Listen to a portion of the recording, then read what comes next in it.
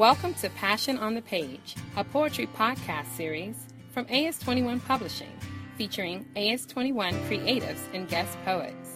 Today's featured poet is...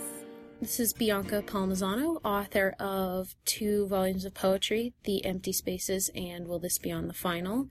This episode was recorded live at the Poetry Open Mic at Walls and Books in Washington, D.C. on December 8th. So I wanted to start with 1 or 2 poems that are sort of about relationships. I write about them a lot. It's my occupational hazard of dating me that you're probably going to end up with a poem based loosely on you, and that could be a good thing or a bad thing because they will sometimes wander off in strange directions, and then the reflection can seem a little bit off kilter. But so this poem is called I Woke Up Like This, and it is loosely based off of a relationship I had, but then went so far off in on a right-hand turn, because as you will find, I have never been to England, nor ever drank a White Russian or spilled it on someone's nice white dress, anything like that. So we'll see how this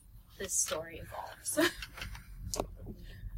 I woke up like this, except that's not exactly right, because I also went to sleep like this last night on the floor of Dulles International, waiting for the first plane to jettison me across the Atlantic into your arms, my eyelids crusty and sleep-wrung, my breath like sour potato salad that you still can't wait to wrap your tongue around.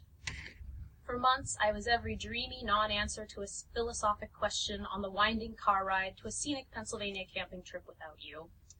I just couldn't focus on the burnt tar marshmallows and dark mud smell of family bonding when I imagined your tea-rose lips wrapped hard around my cock. The past 3 days, I could barely write a full sentence with my brain screaming, "Coming, coming, coming," into every recess of my free time. But after this week, you will still be an ocean away, climbing the promontory mast to watch my figure fade into the horizon. What's wrong with us? Why do we keep each other at a distance when our hands are constantly reaching? It just makes so much sense to breathe you in on nights when I am letting myself out, when I am disappointed in my own selfishness, the way I grasp at the shiny penny of your love like it is the last coin I need to feed the pinball machine of my mornings. But there is a reason that an ocean guards the chasm of our closeness, because some people are never meant to be happy together. And they never wrote love stories down unless the endings were tidy, while we have been hurling our anger like dirty socks across the room since the first foggy November you bumped into me and spilled a White Russian all over my new dress. We have always been destined to be messy.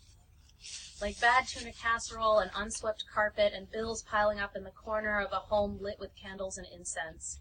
We dim our vision because love is more bearable that way. I believe in Chekhov's smoking gun, and I swear I saw a candle go out the first night you swung wide I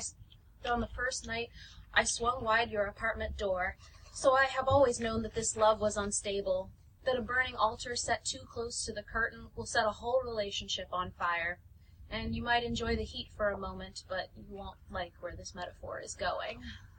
Because Chekhov believed that if there was a gun on the dresser in the first act, it had to go off in the third.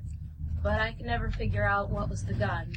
The door, the candle, the wind, or you, or me. Because I am just as fallible at 35 as I was at 26 in that dirty London bar.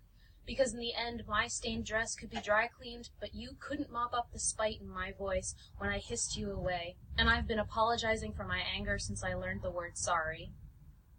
And even knowing all this, we can't seem to quit each other.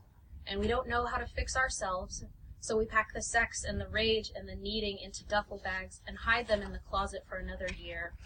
We bide the time between visits with memories that dismiss our complexity, that tell half-truths about kissing and future. And we buy plane tickets, and we start waiting again. We can't seem to help it.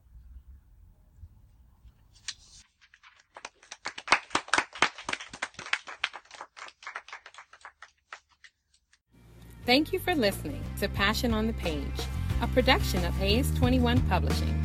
For this and other podcasts, visit media.as21.com. If you would like to be a guest poet, or become an AS21 creative, visit as21.com. Copyright 2017. AS21 Media, LLC. All rights reserved.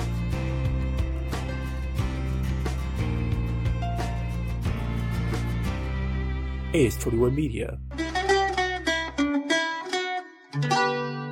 What do you want your story to be?